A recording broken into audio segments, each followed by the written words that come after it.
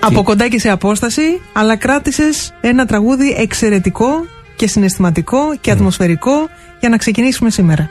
Ναι. Ο Γιάννης ο Μαρκόπουλος έμαθε για τον Ξυλούρη αργά. Ο Μακάριος, κανείς δεν το ξέρει ότι ο Μακάριος του είπε ποιος είναι αυτός ο τραγουδιστής, ο κριτικός που λέει την Ανιφαντού. Δεν ξέρω αν την έχεις ακούσει την Ανιφαντού που λέμε. Όχι. Και ο Μακάριος είπε ο Μαρκόπουλος όπως ήρθε από την Αγγλία και λοιπά, είχε χάσει λίγο την επαφή με την Κρήτη, είναι και ανατολικός, δεν είναι Αλογιανός. Ο Μαρκόπουλος είναι από την Ιεράπετρα και πάει και τον φέρνει. Τότε ο Νίκος έπαιζε στο Ηράκλειο, τον είχα δει, εγώ παιδί τον είχα πρωτακούσει, ας πούμε, πιτσιρικάς, βοσκάγια από τα Νόγια, έπαιζε στον Ερωτόκριτο, στα Ζαμάνια και μετά βέβαια τον είχαμε στη Λίδα στην Αθήνα με τον Μαρκόπουλο. Μεγάλη επιτυχία. Αυτό το τραγούδι έπαιξε ρόλο, διότι δεν θα σας πω τώρα, μην φάμε την εκπομπή. Η συνάντηση τότε του Μαρκόπουλου με την κριτική μουσική, η εκ νέου συνάντησή του, έπαιξε καταλυτικό ρόλο στο να ανοίξει το αντικτατορικό κίνημα μέσω της Ένωσης Κριτών Φοιτητών. Η πρώτη διαδήλωση στη δικτατορία έγινε στο Sporting, τη στήσαμε μέσω μιας συναυλίας με κριτικούς για τη μάχη της Κρήτης. Τόσο αστεία όσο για να φαίνεται αυτό, έτσι και γίνει η πρώτη μεγάλη διαδήλωση στη δικτατορία, εναντίον της δικτατορίας. Μίμη Ανδρουλάκη, σήμερα έχω πολλά ερωτήματα από ακροατές που ανησυχούν. Ξέρω ότι δεν έχεις όρεξη να μιλήσεις πολιτικά, αλλά πριν σου πω οτιδήποτε. Δεν έχω όρεξη να χαρώ για τον Ολυμπιακό, που λέει ο λόγος. Είμαι ειλικρινά. Διότι είμαι αγχωμένος, διότι έτσι οι άνθρωποι ποτέ όταν βλέπουν δεν μπορούν να φανταστούν πόσο κοντά μπορεί να είναι και η καταστροφή. Έχεις στρες, έχεις αγωνία, έχεις άγχος. Φοβερό. Γιατί τελειώνουν οι μέρες, είναι φοβερό το άγχος. Και τι να σου λέω τώρα, άμα σου πω από την ιστορία δηλαδή. Ξέρεις τι, βάλε μια ανωτελεία, γιατί έχουμε 5 εκπομπές που αφήνουμε ένα θέμα το οποίο θέλω να το συζητήσουμε και έχεις πράγματα να μας πεις και σε μένα και στους ακροατές μας. Ας πούμε, αν ήσουν έγκυος τώρα και ζεις σε αυτό το άγχος. Σε αυτή τη στρεσογόνο κατάσταση. Αυτό προέκυψε από μια πραγματικό γεγονός που θα σου πω, που μου λέει μια γυναίκα, ξέρεις, να είσαι έγκυος, να είσαι σε αυτή την κατάσταση και λοιπά. Και είδα και τις προσφυγίνες αυτές από τη Συρία. Τις κακόμερες ήταν έγκυες μέσα μέσα στη βάρκα. Στα καρυδό τους φυλακτά. Ή στο Κατμαντού οι έγκυες τι γίνανε. Πώς. Και έτσι λοιπόν το λέω, γιατί έχει και μια σχέση με τα προσωπικά μου. Όταν ήταν να γεννηθώ, ξέρω εγώ, κάτω από ποιες συνθήκες η μάνα μου είχε εγκυμοσύνη. Δηλαδή κανονικά, με βάση τη θεωρία που θα σου πω τώρα, θα έπρεπε να έχω ένα πολύ μεγάλο κουσούρι. Δηλαδή ο εγκέφαλός μου να είναι ελλειπτικός, ας πούμε. Δηλαδή να είμαι λίγο χαζός. Πώς σε μπορεί και να είναι. Διότι. Το αντίθετο, άκου πάντα λοιπόν, επειδή είχα το προσωπικό πρόβλημα, πώς διάλογο ο εγκέφαλός μου διαμορφώθηκε. Ενώ ο παππούς μου κυνήγαγε τη μάνα μου και τον πατέρα μου στα βουνά να του σκοτώσει, διότι έκλεψε ο πατέρας μου τη μάνα μου, στα όρια της Κρήτης ψηλά, σε σπηλιά γεννήθηκα. Λοιπόν. Και ταυτόχρονα και η αστυνομία, διότι ήταν και αριστερός μετά τον εμφύλιο και λοιπά, καταζητούμενος. Λοιπόν, πρέπει να έχω κάνει μεγάλο ελάττωμα. Έτσι, λοιπόν, σε πάντα μελετούσα τον εγκέφαλο και εγκυμοσύνη. Δεν είναι πιο περίπλοκο από αυτό που θα σου πω τώρα. Πιο περίπλοκο δεν είναι ώρα να σου πω πώς το. Αλλά λέω και έτσι έψαχνα πάντα τις στατιστικές. Οι γυναίκες που πάθανε, ας πούμε, τη γρίπη του 18 μέσα στον πόλεμο, έχουμε στατιστικές από την Αμερική. Τι παιδιά βγάλανε. Λένε οι στατιστικές ότι τα παιδιά που βγήκαν από τη γρίπη, το 1 τρίτο των γυναικών, των εγγύων, πέρασε γρίπη. Τα παιδιά τους που έχουμε στατιστικές είχαν κακές επιδόσεις στο σχολείο και δεν τα πήγανε και καλά οικονομικά στη ζωή τους. Σε μεγαλύτερο ποσοστό. Θα μου πεις, παθαίνουν γρίπη πιο εύκολα οι φτωχοί, δεν έχουν καλή θεραπεία, άρα το ταξικό τους συνοδεύει. Εντάξει. Παρ' όλα αυτά παίζει ρόλο η γρίπη, έπαιξε ρόλο. Άλλο. Εκεί που έχουμε στατιστικές, Ολλανδία, ο μεγάλος λοιμός. Είχαν αποκλείσει οι Ναζί την Ολλανδία και είχε λοιμό. Εδώ έχουμε στατιστικές που λέει ότι τα παιδιά που γεννήθηκαν από το λοιμό έχουν τάση προς παχυσαρκία, καρδιαγγειακά και άγχος. Πάρε πιο πρόσφατο, το Τσερνομπίλ που το πρόλαβες, Αντώνη, το πρόλαβες το Τσερνομπίλ. Ναι, βέβαια. Το πρόλαβες. Λοιπόν, κάτι μπορεί να έχει αφήσει ακόμα και σε μικρότερες δόσεις. Δηλαδή κάποιο άγχος, κάποιες οι μολύνσεις οι μεγάλες, ραδιενέργεια που έχουμε προώρους, τοκετούς. Πάντα δηλαδή, ακόμα λένε και για το Ραμαζάνι. Οι έγκυες του μουσουλμανισμού, όταν είναι 40 μέρες δεν τρώνε πρωτεΐνες. Αν και ο μουσουλμάνοι το έχουν σκεφτεί και σου λέει φάει ταχίνι, ρε παιδί μου. Ναι. Φάει, ξέρω, αμύγδαλα. Λοιπόν, αλλά βλέπεις ότι μπορεί να έχουμε προβλήματα στα έμβρια, ας πούμε. Ή η μεγάλη φτώχεια. Έτσι. Τώρα εδώ βέβαια έχω εγώ μια. Που λέει υπάρχει μια πολιτική οικονομία του οργανισμού, το λέω τώρα για μένα. Ναι. Όπου μου λένε, βγήκε κοντός μου λέει γι' αυτό. Μπορεί δηλαδή για να εξοικονομήσει η φύση να δώσει τις θρεπτικές ουσίες που χρειαζόταν ο εγκέφαλός μου, μου αφαίρεσε από τον boy. Λέμε αστεία, λέω διότι δεν ισχύει. Αυτό είναι DNA. Όχι, σίγουρα όμως το έμβριο παρότι είναι όλοι ψηλοί στην οικογένεια μου μοναδικός κοντός, αλλά υπήρχε ένας παππούς μου μιλωνάς που ήταν κοντός. Λοιπόν, όμως υπάρχει εδώ ένας μηχανισμός. Δεν είναι ακριβώς η μοίρα της εγγύου, η μοίρα του μωρού. Ναι. Πιστεύω ότι η φύση έχει προβλέψει κάποιες ασφαλιστικές δικλείδες, κάποιες ζώνες ασφαλείας. Αλλά δεν μπορεί να είναι και παντοδύναμες. Να, γιατί το λέω, τις γυναίκες έχω στο μυαλό μου μέσα στις μεγάλες δυσκολίες. Τις μάνες, έτσι. Να έχεις βάσει να φαντάσου μικρασιάτισσες. Οι οποίες ήταν γαστρωμένες, σου λέει, είχα μια γυναίκα που γνώρισα πάνω στη Φλόρινα, μου λέει γαστρωμένη. Είχα τα 2 μωρά και το τρίτο δεν μπορούσα να το κρατήσω, διότι έπρεπε να έχω είχα μια κουβέρτα που είχα βάλει κατσαρολικά και λοιπά για τα ταΐσω, έπρεπε να αφήσω το ένα. Άφησε, κλαίγοντας μου αποκάλυψε έπειτα από 60 χρόνια, ότι άφησε το ένα μωρό της δίπλα σε μια πηγή. Θα το πήραν οι Τούρκοι, το πήρανε. Δηλαδή τα δράματα των γυναικών μέσα στη μεγάλη κρίση. Ναι. Αυτή την ευαισθησία. Παρ' όλα αυτά είδες ότι είμαι κουρεμένος, έτσι. Ναι, φρέσκο κουρεμένος. Επειδή για οικονομία τώρα πάω εγώ στη γειτονιά μου, επειδή έχει ένα μεγάλο, είναι γυναίκες. Και οι άντρες και οι γυναίκες κουρευόμαστε τώρα εκεί στη γειτονιά όλοι μαζί, ας πούμε. Και γεμάτες όλες οι καρέκλες. Λέω καλά, ρε, με την κρίση. Πώς είναι δυνατόν? Μου λέει απαράξενο, μου λέει. Θέλει να τις, μου λέει η Φρόσο εκεί πριν, θέλει να τις βρει η χρεοκοπία κουρεμένες. Με φτιαγμένα, βαμμένα τα μάλια, φτιαγμένες. Όταν βομβαρδίζανε οι Γερμανοί το Λονδίνο, στο έχω πει αυτό. Το θυμήθηκες αυτό? Βέβαια. Εγώ στο έχω πει. Βάζανε. Είχε αυξηθεί η κατανάλωση του κραγιόν. Σου λέει δεν μπορώ να αγοράσω ρούχο. Τίποτα, δεν μπορώ να αγοράσω παπούτσι, ας βάψω λίγο τα χείλια μου. Δηλαδή η γυναικεία φιλαρέσκεια ξεγελιέται. Ναι, σου λέει να φτιάξω τα μαλλιά μου, ας πούμε κλπ. Αυτά λοιπόν. Να, γιατί είμαι αγχωμένος. Μίμη, δημοψήφισμα ή εκλογές? Άσε τώρα λοιπόν, κοίταξε να δεις.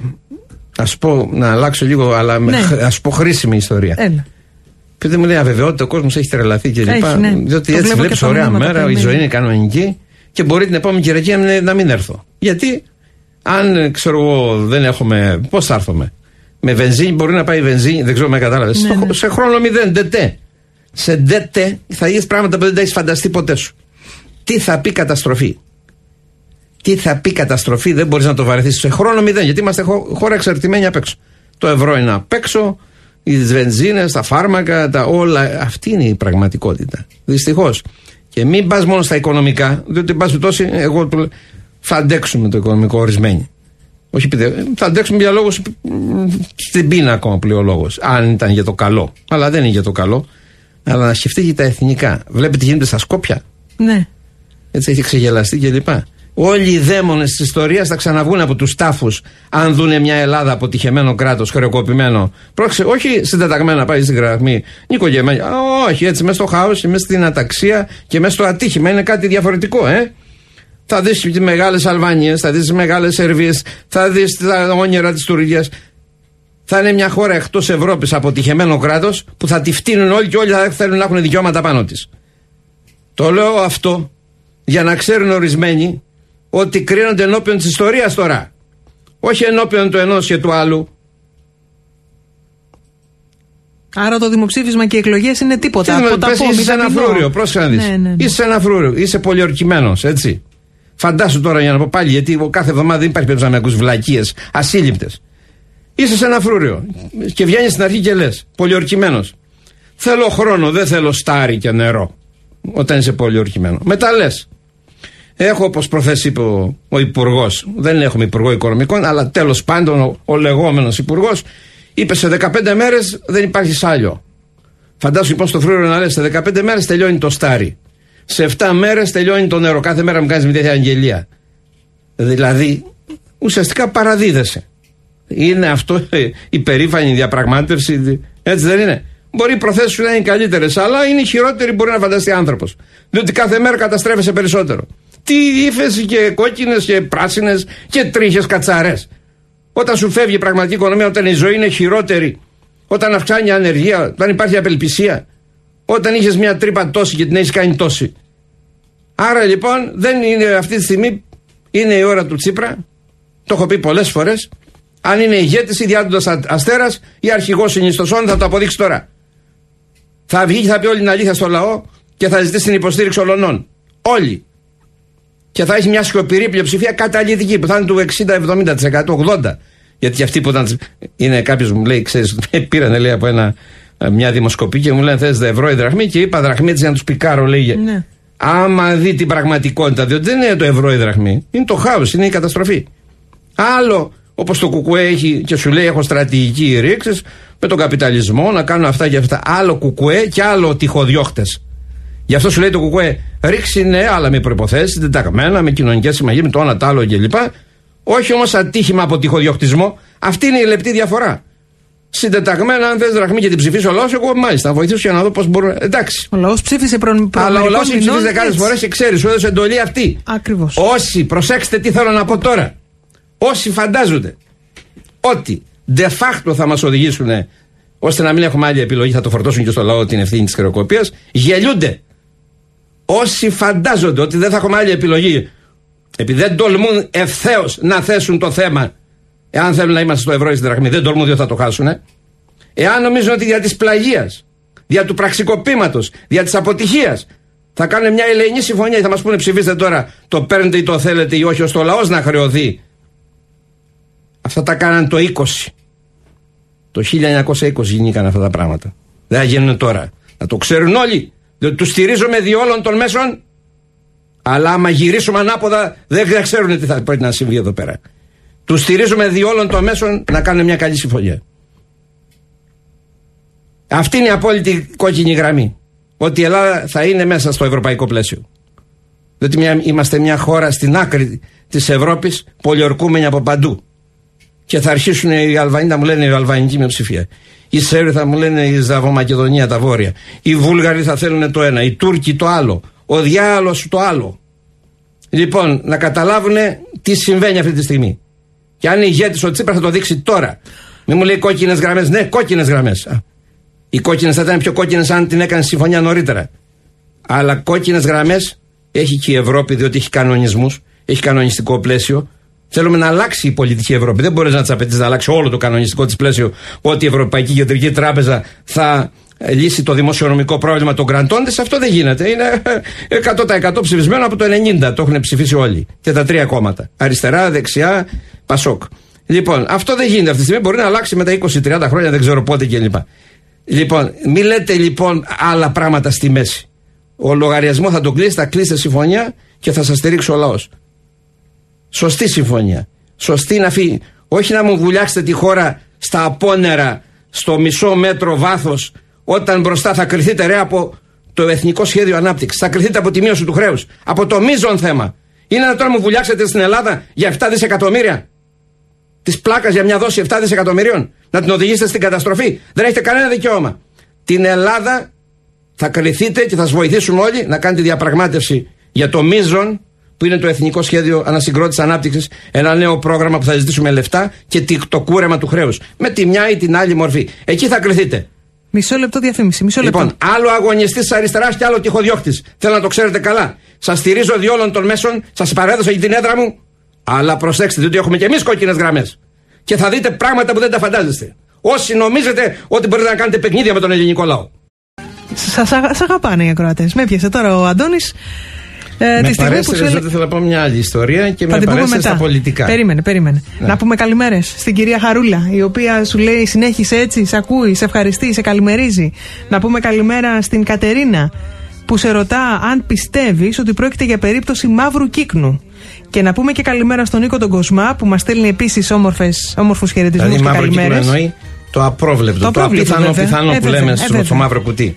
Άκου όμως και τι λέει ο κύριος Κοσμάς, ότι το μαύρο κουτί, το βιβλίο σου, θα δώσουμε και 2 δώρο σήμερα, δίνει την εντύπωση ότι είναι μικρό. Αλλά όποιος επιθυμεί να το μελετήσει έχει πολλή δουλειά μπροστά του. Πράγματι το επιβεβαίωνε, κύριε Κοσμά, διότι το διάβασα, δεν βγαίνει σε μια ανάγνωση, διότι έχει μελέτη το καθένα ξεχωριστά. Είναι πολύ μικρό. Τα αποφεύγματα και τα αφορισμοί. Κάθε αφορισμό να κάνετε 3 συλλογισμούς. Έτσι.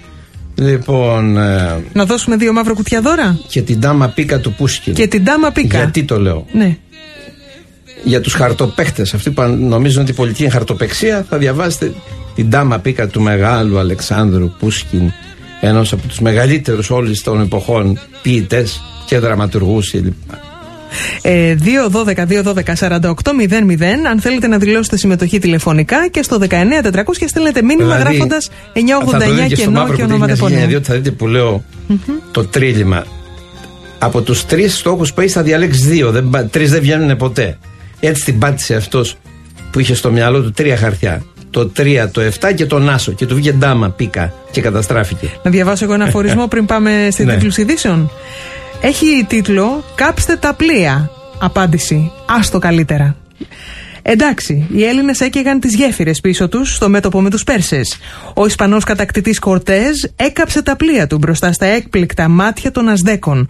Ο Στάλιν έστησε πολυβόλα στις πλάτες των ανδρών του στην κρίσιμη μάχη με τους Ναζί στη Μόσχα για να μην κάνουν ούτε βήμα πίσω. Ωστόσο, εσύ, καλού κακού, κράτα ανοιχτές εφεδρικές επιλογές, κράτα γραμμές έξυπνης συντεταγμένης αναδίπλωσης.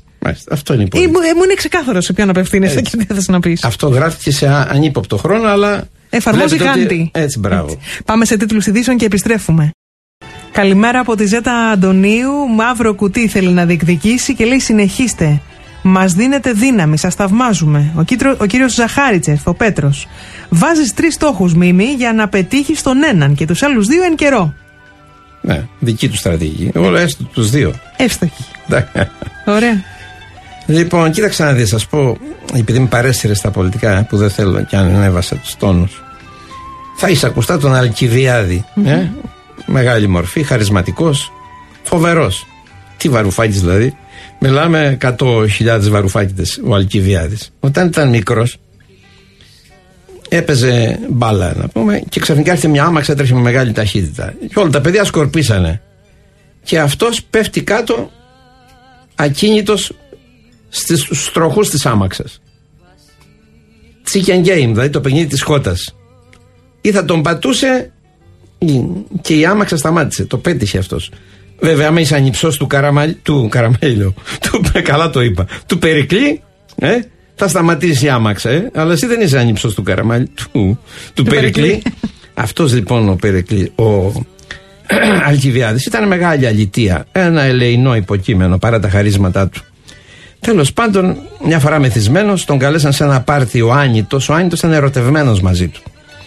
Και δεν πήγε στο πάρτι, αλλά το βράδυ, όταν τελειώναν τα μεσάνυχτα, μαζί με κάτι τραμπούκους δικούς του μεθυσμένος, πήγε ο Αλκιβιάδης στο σπίτι του Άνητου. Ήταν η δεξίωση μεγάλη και του λέει: παιδιά, μαζέψτε όλα τα χρυσοπίκυλτα και ασημοπίκυλτα κύπελα να τα πάρουμε. Και τα μαζεύουν όλα, βάζουν 2 τσουβάλια κύπελα. Ήταν ο Άνητος, ήταν πλούσιος και λοιπά, και να τα πάρουν. Και λέει την τελευταία στιγμή ο Αλκιβιάδης: άστου τα μισά. Και κλαίει συγκινημένος ο Άνητος, λέει: τι καλός που είναι, μου άφησε τα μισά. Έτσι είμαστε κι εμείς τώρα. Είμαστε ικανοποιημένοι και τι να κάνουμε. Την άλλη φορά θυμάστε την ιστορία που σου είπαμε με τα σίκα. Με τα σίκα, βέβαια. Έτσι να είμαστε την επαναλάβεις, σε παρακαλώ. Τι να κάνουμε. Μας πετάνε σίκα και λέμε.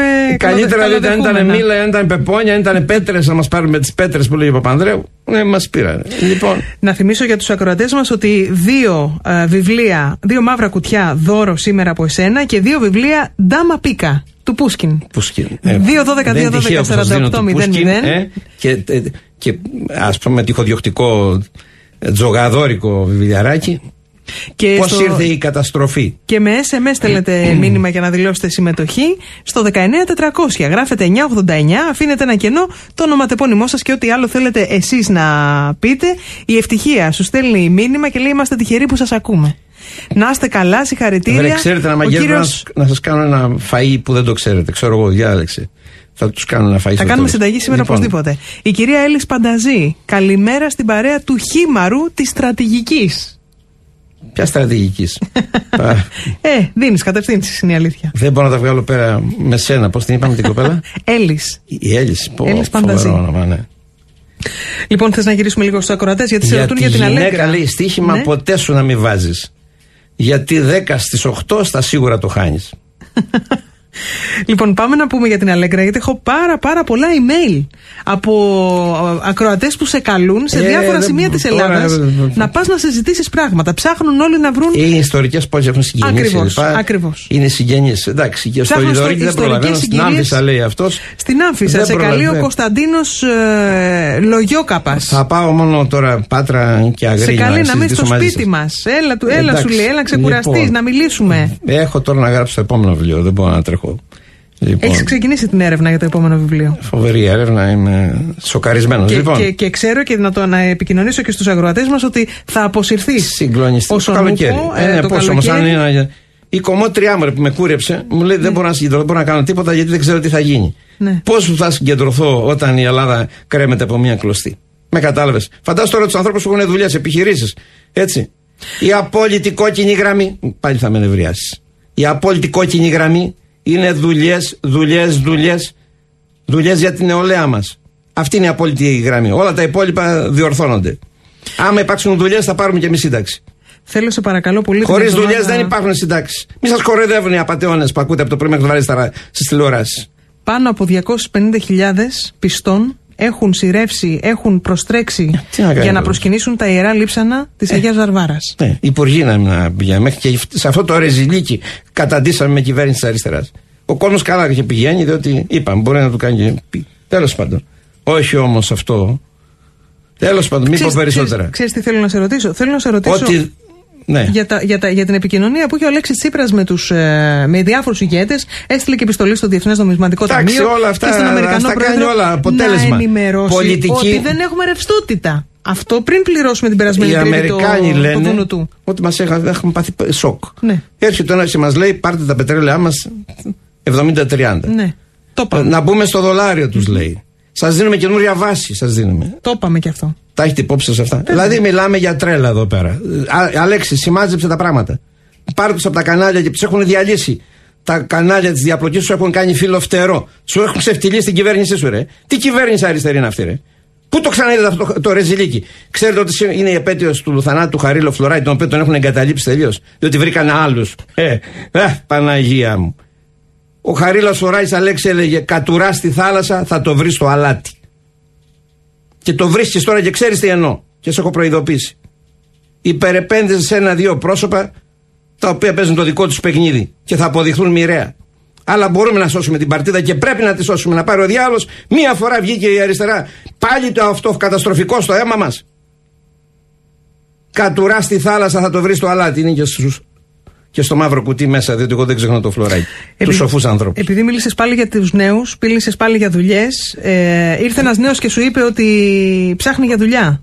Σου έστειλε email, νομίζω. Ναι. Δεν έχω ένα κενό σε αυτό. Σε πήρε τηλέφωνο, σου έστειλε email. Ξέρω πάντα πως έχεις πολύ μεγάλη ευαισθησία. Αλλά και ότι είναι προϋπόθεση για να πάει μπροστά.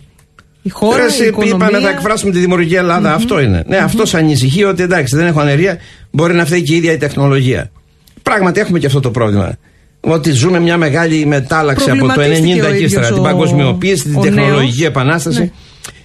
Να σου δώσω ένα παράδειγμα. Το Instagram. Σου θέτει θέμα για να πω στους ακροατές, γιατί δεν ξέρουν το email. Ναι, ρε παιδί μου, ότι η τεχνολογία οφείλεται για την ανεργία σε όλο τον κόσμο. Ναι, ότι κόβει θέσεις εργασίας. Εντάξει. Οι Αμερικάνοι όμως που έχουν τεχνολογία έχουν εργασία. Οι Γερμανοί που έχουν ακόμα πιο παραγωγική, θα σου πω, γιατί ένας ακροατής μου λέει για τη θεωρία που 3 φορές το έχει στείλει. Και είπα ότι σήμερα θα το απαντήσω γάμο, ότι είναι 3 φορές το παιδί αυτό. Λοιπόν, έχουν εργασία.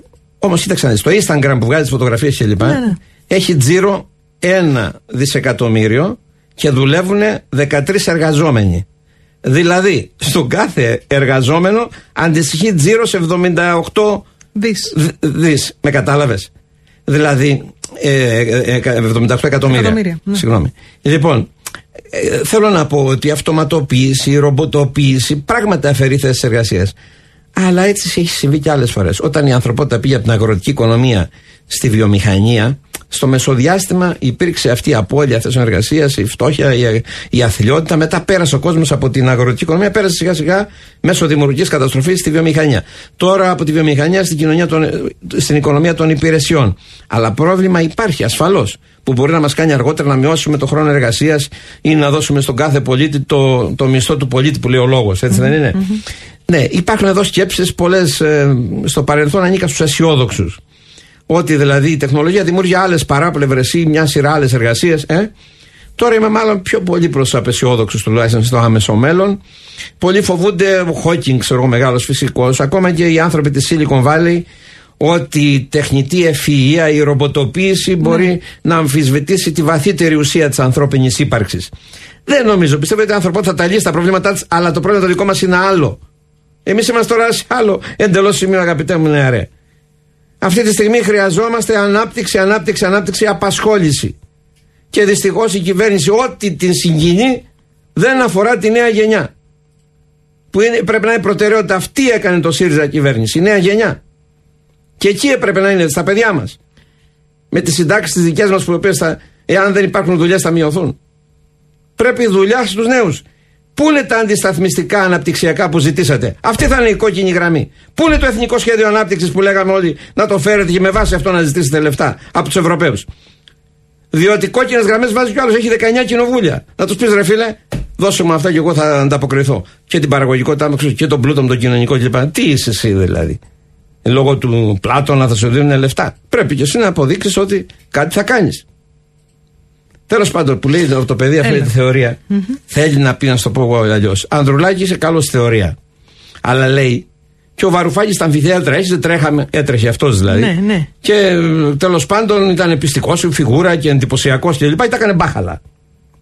Αδερφέ, κοιτάξτε, πρώτον πρέπει μια θεωρία να πιάνει την πολυπλοκότητα της σημερινής παγκόσμιας πραγματικότητας. Έτσι δεν είναι? Να έχει δηλαδή να πιάνει τον πυρήνα της πραγματικότητας. Δεν μπορείς να έχεις μια θεωρία, ξέρω, αυτή που είχαμε το 50 ή το 60, σε έναν κόσμο παγκοσμιοποιημένο, σε μια ευρωπαϊκή ολοκλήρωση. Έτσι δεν είναι? Έχουν αλλάξει τα δεδομένα. Ύστερα από τη θεωρία στην πράξη, πράγματι υπάρχει μια βαθιά σκιά, πέφτει μια βαθιά σκιά. Τη θεωρητική ανάλυση πρέπει να την κάνει συγκεκριμένη ανάλυση μια συγκεκριμένη κατάσταση. Να τη φτιάξει και σενάρια. Αυτό που σου λέω στο μαύρο κουτί, και το έχω ξαναδουλέψει παλιά, πιο αναλυτικά, θα το βρει σε άλλα βιβλία. Θα το κάνει 3,5 σενάρια. Το μισό είναι το απροσδόκητο. Έτσι. Το απίθανο που λέει. Ο μαύρος κύκνος που λέει η κοπέλα, το λευκό κοτσίφι, το απίθανο πιθανό που πρέπει και αυτό να το υπολογίσει. Να το κάνει σενάριο. Το σενάριο, όταν πια ξεκαθαρίσει που πάει η κατάσταση, θα το κάνει πρόγραμμα. Δεν έχουμε ούτε πλάν A, ούτε B, ούτε C. Τα τρία, τίποτα δεν. Με κατάλαβες? Τότε αρχίζουμε λοιπόν να συζητάμε για πραγματική πολιτική. Και η πολιτική δεν είναι κάτι διαφορετικό από το να είσαι οικονομολόγος στα αμφιθέατρα ή καθηγητής ακαδημαϊκές. Θα δείτε ένα κεφάλαιο που λέω ακαδημαϊκές ψευδαισθήσεις. Είναι μια άλλη επιστήμη και τέχνη. Ακόμα και για τον οικονομολόγο Keynes που λατρεύει, υποτίθεται ο Τσακαλώτος, ο φίλος μου, καλό παιδί ο Ευκλήδης. Και ο Βαρουφάκης είναι καλό παιδί. Έχει αυτή την ακραία ναρκισσιστική και επιπόλαια προσέγγιση των πραγμάτων, διότι. Γιαννάκη μου, η οικονομία είναι και ιστορία, λέει ο Κέινς. Είναι και πολιτική, είναι και ψυχολογία. Δεν είναι άντε τρία, κάνουμε θεωρία παιχνιδιών και τσαφ τσουφ και κάνουμε φιγούρα στα αμφιθέατρα, ξέρω εγώ κλπ. Αυτά δεν τα έχουμε, είναι χιλιάδες φορές. Αλλά υπάρχουν και μεγάλα ρεύματα. Επειδή με ρωτάει ο φίλος μου ποιοι είναι οι Αμερικάνοι, οι Γερμανοί, και θα σας πω με δύο λόγια εδώ απλά. Πράγματι, στα πλαίσια του παγκόσμιου καπιταλισμού αυτή τη στιγμή, αν εξαιρέσουμε την Κίνα, ένα κομμουνιστικό δρόμο προς τον καπιταλισμό, ας πούμε έτσι. Έχουμε δύο μεγάλα ρεύματα. Το ένα είναι το αγγλοσαξονικό ρεύμα, έτσι, το Αμερικάνοι, οι Εγγλέζοι, οι Καναδοί, οι Αυστραλοί, και το άλλο είναι το γερμανικό ρεύμα, έτσι, σκέψεις. Η αγγλοσαξονική σκέψη, τη μια είναι νεοφιλελεύθερη, την άλλη είναι νεοκεινσιανή. Δηλαδή, άμα είναι νεοφιλελεύθεροι, όπως ήταν με το Ρίγκαν ή με τον Κλίντον, μετά ο ίδιος ο Μπούς ο δεξιός και ο Ομπάμα ο πιο αριστερός, υποτίθεται κάνουν κεινσιανισμό, έτσι δεν είναι? Δηλαδή, στη διάφορα αμερικάνικο κεφάλαιο με το γερμανικό. Το αμερικάνικο κεφάλαιο, το αγγλοσαξονικό, είναι πιο ανυπόμονο, τρέχει για γρήγορες αποδόσεις, κυνηγάει τις φούσκες, αλλά τοποθετείται και πιο εύκολα στους νέους τομείς όπως είναι Amazon, Apple, Facebook, τέτοια κλπ. Ενώ το γερμανικό κεφάλαιο είναι πιο υπομονετικό, βλέπει πιο μακροπρόθεσμα, επενδύεται στη βιομηχανία, στην παραγωγή εργαλείων, μηχανών. Είναι ένας άλλος καπιταλισμός ο γερμανικός, πιο μακροπρόθεσμος. Δεν είναι οι Γερμανοί νεοφιλελεύθεροι όπως βλέπετε μέχρι το βράδυ, η αμόρφωτη αριστερά. Όχι, είναι αυτό που λέμε ορντολίμπεραλ, είναι άλλο ρεύμα. Οι Γερμανοί διαμορφώθηκαν τελείως διαφορετικά. Έχουν πρώτα το φόβο του υπερπληθωρισμού του παλιού και επομένως έχουν κάνει θρησκεία τους στη σταθερότητα των τιμών. Δεύτερον, έχουν μεγάλο κράτος. Δεν είναι οφειλελεύθεροι μικρό κράτος αυτά κλπ. Θέλουν μεγάλο κράτος, συντεταγμένο, αυστηρό, με κανόνες, όπου η αγορά μπαίνει, είναι κοινωνική οικονομία της αγοράς. Το κράτος βάζει τους κανόνες αυστηρά. Το βλέπετε έτσι, δεν είναι όπως το βλέπετε σήμερα. Βάζει προτεραιότητες. Είναι κάτι διαφορετικό. Λοιπόν, έχουμε τελείως διαφορετικά ρεύματα του καπιταλισμού και διαφορετικές θεωρίες που αντανακλούν αυτό το πράγμα. Όταν Βαρουφάκης Αμερικανός στην κουλτούρα, δεν μπορείς να καταλάβεις πώς δουλεύει η Ευρώπη, για παράδειγμα. Λέω Βαρουφάκης μεταφορικά το λέω. Ανδρουλάκης πες ρε παιδί μου. Γιατί για μένα πιο πολύ μου κολλάει σε αυτή τη φάση η Αμερικάνικη, υποτίθεται, έτσι δεν είναι. Αλλά όταν ξέρεις υπάρχουν και συμφέροντα. Ο αγγλοσαξονικός καπιταλισμός τι θέλει? Θέλει την Ελλάδα ένα πιόνι να το χρησιμοποιεί. Γι' αυτό σας έχω μιλήσει πολλές φορές για τη CIA, για το Σόρος, για όλα αυτά τα πράγματα κλπ. Ένα πιόνι για να την έχει από κάτω στο μαλακό υπογάστριο της Ευρώπης, ώστε να σπάσει η Ευρωζώνη, να μην προχωρήσει η Ευρωζώνη και να υπάρξει μια μεγάλη αγορά Αμερική-Ευρώπη, όπου να αντέξει και η Βρετανία. Γι' αυτό βλέπεις Brexit, η Βρετανία να φύγει, να εκβιάζει η Βρετανία ότι θα φύγει για να χαλαρώσει, ώστε να είναι απλώς μια αγορά όπου θα κυριαρχούν εύκολα οι Αμερικάνοι. Αυτό θέλουν. Δεν θέλουν κάτι το ομοσπονδιακό με κοινωνική πολιτική, με το Ανατολή. Υπάρχουν λόγω και μεγάλα γεωπολιτικά παιχνίδια που παίζονται στην Ελλάδα και γι' αυτό φωνάζω σως. Προσοχή, εμείς θα κοιτάξουμε την Ελλάδα, όχι να είμαστε πιόνι ούτε του ενός ούτε του άλλου. Και όλοι μας θέλουν για πιόνι. Και οι Ρώσοι και οι Αμερικάνοι και οι Γερμανοί και ο καθένας. Πολύ δυστυχώς, αλλά πρέπει να σε διακόψω για ένα λεπτό, για ένα διαφημιστικό διάλειμμα. Τι ωραίες εικόνες και ατμόσφαιρα μας έφερες. Μια εικόνα. Ναι. Αν και ήθελα να συνεχίσω ένα δευτερόλεπτο με το προηγούμενο, μια εικόνα θα σου δώσω. Είμαι 9 ετών και μας είχαν πάει με το σχολείο να δούμε ένα φιλμ απογευματινή Κυριακή στην 9.30 ώρα το βράδυ, Φλεβάρης, Ψόφος. Και στο λιμάνι του Αγίου Νικολάου είναι ένα εστιατόριο Ρηφιφή, από ένα παλιό γαλλικό έργο που έχει κάνει ο Ντασέν, το Ρηφιφή, αστυνομικό έργο. Και λέει Ρηφιφή. Και γυριζόταν τότε σε εμάς, ο Χριστός ξανασταυρώνεται στον Αγίου Νικολάου. Η Μελίνα, η μάνα μέραβε τη Μελίνα. Τα ρούχα τα κριτικά. Λοιπόν, και ξαφνικά μέσα από το εστιατόριο που γινόταν εγκλέντη, διότι είχε γενέθλια αυτός ο Εγγλέζος, ο Τζέφρι, που παίζει στο Χριστός ξανασταυρώνεται, ήταν μεθυσμένη η μεγάλη παρέα της Μελίνας, κόσμος, φοβερό γλέντι, μέσα στην ταβέρνα, και πετιέται ο Τζέφρι πιωμένος και πέφτει στο λιμάνι του Αγίου Νικολάου, μέσα στο λιμάνι. Με τα ρούχα, Φλεβάρι, Ψόφος. Και ακολουθεί δεύτερη Μελίνα, η οποία φαγωμένη, πιωμένη, μεθυσμένη, ρίχνει μια βουδιά μέσα στο λιμάνι, μέσα στο κρύο. Και ξαφνικά υπάρχει ένας πυρετός. Αδειάζει τα βέρνα, πέφτουν όλοι στο λιμάνι. Και όπως φεύγει ο κόσμος από το σινεμά, πέφτει ο κόσμος μέσα στο λιμάνι. Τόσο ενθουσιασμός. Αυτή τη συγκλονιστική στιγμή που πέφτει όλος ο κόσμος μέσα στο κρύο στο λιμάνι, την πήρε ο Ντασέν και την έβαλε σε άλλο έργο μετά, που θα δείτε ότι πηδάνε όλοι μαζί από το πλοίο στο Ποτέ την Κυριακή, μου φαίνεται. Νομίζω, ναι. Είναι μια σκηνή κλεμμένη από την πραγματικότητα. Λιμάνι του Αγίου Νικολάου. Έτσι γνώρισα τη Μελίνα. Ψηφίζουμε Μίμη Ανδρουλάκη. Εγώ θα το πω για τους ακροατές που δεν το ξέρουν. Διότι η Αλέγκρα είναι στο top των προτιμήσεων των αναγνωστών μεγάλου καταστήματος που κάνει τη συγκεκριμένη ψηφοφορία. Αναζητήστε το. Όχι, εγώ σε ψήφισα. Και το λέω και για τους ακροατές. Με ενδιαφέρον ότι πήραν ξενοδόχοι και μου λένε στους Γερμανούς και στους Σουηδούς που φωνάζουν ή ξέρω εγώ, τους λένε διαβάστε εδώ. Πώς ξεκίνησαν οι φιλέλληνες από τη Σουηδία, από τη Γερμανία, από τη Γαλλία και τους μιλάνε για τους φιλέλληνες πριν 200 χρόνια. Πρέπει να σε άγγιξε αυτό. Λοιπόν, για να υπενθυμίσω που λες ότι οι Εγγλέζοι είναι τη μια νεοφιλελεύθερη, την άλλη κεϊνσιανή, αλλά ο κεϊνσιανισμός που δεν το ξέρει ο Βαρουφάκης, αν και του έστειλα το όπλων κρίσης πριν 3 χρόνια, τον είχα βάλει παρουσιαστή του βιβλίου, αλλά δεν το διάβασε. Δεν το ξέρετε, κανείς δεν το ξέρει. Ο κεϊνσιανισμός, το έχω γράψει, αλλά δεν έχει σημασία. Ήρθε από τους Γερμανούς. Προσέξτε πώς. Είναι η ηρωνία της ιστορίας. Έτσι. Ο Κέινς ήταν ερωτευμένος με τον Μέλχιορ στη διάσκεψη του Παρισιού. Που λέμε Βερσαλίες, Συμφωνία Βερσαλιών. Ο οποίος ήταν εκπρόσωπος οικονομολόγος της Γερμανίας σε αυτή την τραγική συνδιάσκεψη που οδήγησε στην καταστροφή. Τέλος πάντων, και ο Μέλχιορ ήξερε ότι τα γερμανικά συνδικάτα, ένας Βοντίσκι, είχε επεξεργαστεί αυτή την ιστορία. Ότι μέσω ελλημάτων μπορούμε να χρηματοδοτήσουμε την ανάπτυξη. Αυτή είναι η βασική προέλευση του κεϊνσιανισμού. Αργότερα ο Κέινς, 10 χρόνια αργότερα, την ανέπτυξε, τη δούλεψε κλπ. Αλλά είπε, για να λειτουργήσει αυτό πρέπει να έχεις αποταμίευση και να έχεις και ανενεργό παραγωγικό δυναμικό. Έτσι. για να λειτουργήσει αυτός ο κεινσιανισμός. Δεν μπορεί να λειτουργήσει σε μια χώρα, μπορεί να λειτουργήσει στο πλαίσιο όλης της Ευρώπης. Αυτή είναι η διαφορά μας. Τέλος πάντων. Θέλω να σου ζητήσω, επειδή το έχεις υποσχεθεί, το έχεις ξαναυποσχεθεί, το έχουμε αμελήσει, το έχουμε αφήσει, επειδή έχουμε λίγο χρόνο ακόμα μπροστά μας, να μας πεις μια ευλογημένη συνταγή. Τι να το σου ζητάνε, το ζητάνε. Ήθελα να σας πω κάτι πιο τρυφερό, αλλά θα σας πω κάτι πιο χοντρό. Είναι η εποχή, επειδή αυτός είναι ο αγροτικός κύκλος. Εγώ είμαι παιδί, ας πούμε, της επαρχίας. Αυτή την εποχή τι βγάζει η επαρχία? Ανάλογα ρυθμίζουμε τα φαγιά. Βγάζει αγκινάρα, και μάλιστα σε εμάς αγκινάρα δαφνάτη, φοβερή που έχει άρωμα, έτσι. Αλλά εν πάση περιπτώσει με τις συμβατικές, παρόλο που δεν τις τρώγω, δεν μ' αρέσουν. Λοιπόν, και βγάζει και κουκιά. Θα σου καθάριζα τις αγκινάρες, θα τις έτριβα με λεμόνι. Έτσι. Θα καθάριζα τα κουκιά, τα χλωροκούκια που λέμε, έτσι. Θα τα τσιγάριζα με σκόρδο μάραθο και στα 10 λεπτά με λίγο νερό θα βάζα τις αγκινάρες μέσα. Μετά θα βγάζα στα 10 λεπτά λίγο ζουμί από μέσα και θα βάζα 2 κουταλιές αλεύρι, 2 κουταλιές ξύδι. Θα έκανα μια σάλτσα, θα την έβαζα, θα είχα μια ωραία αγκιναροκούκια με λίγο πολύ λεπτή σάλτσα, πανόστιμο. Το κουκί βγάζει μια ωραία γεύση κλπ. Ξύδι είπες όμως λίγο μέσα. Ξύδι. Όμως θα στο κάνω τώρα λεμόνι, πρόσεξε.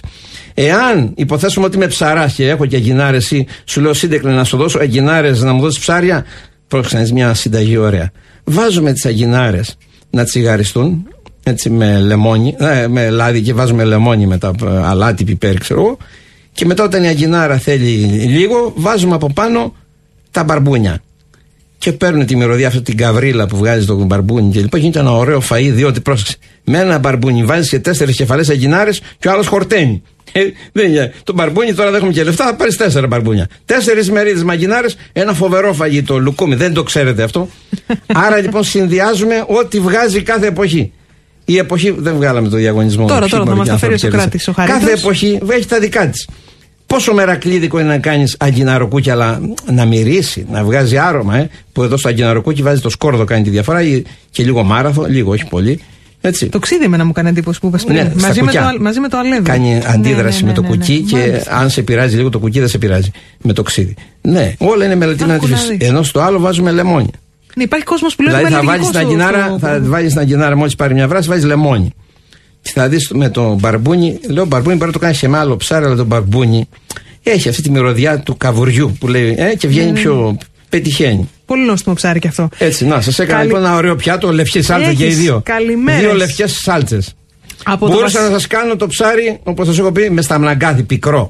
Που βγαίνει το πικρό, είναι μια φοβερή γεύση. Έχεις καλημέρες από τον Δημήτρη Ζερβό, από τον κύριο Παναγιώτη Παπαγεωργίου, ένας κύριος, το όνομά του, Αντώνης Σωτηράκης. Λέει ο Μίμης δίνει λόγια και φωνή στις σκέψεις μας. Λοιπόν, άντε το ποπάκι εδώ πέρα που πάντα παίρνει πρώτη την αυτή τη φορά, οπότε αυτή τη φορά θα τη βάλω να πάρει τον Ντάμα Πίκα Πόπι. Το επώνυμό της? Μπέλου Πόπι. Ωραία. Η κυρία Μπέλου.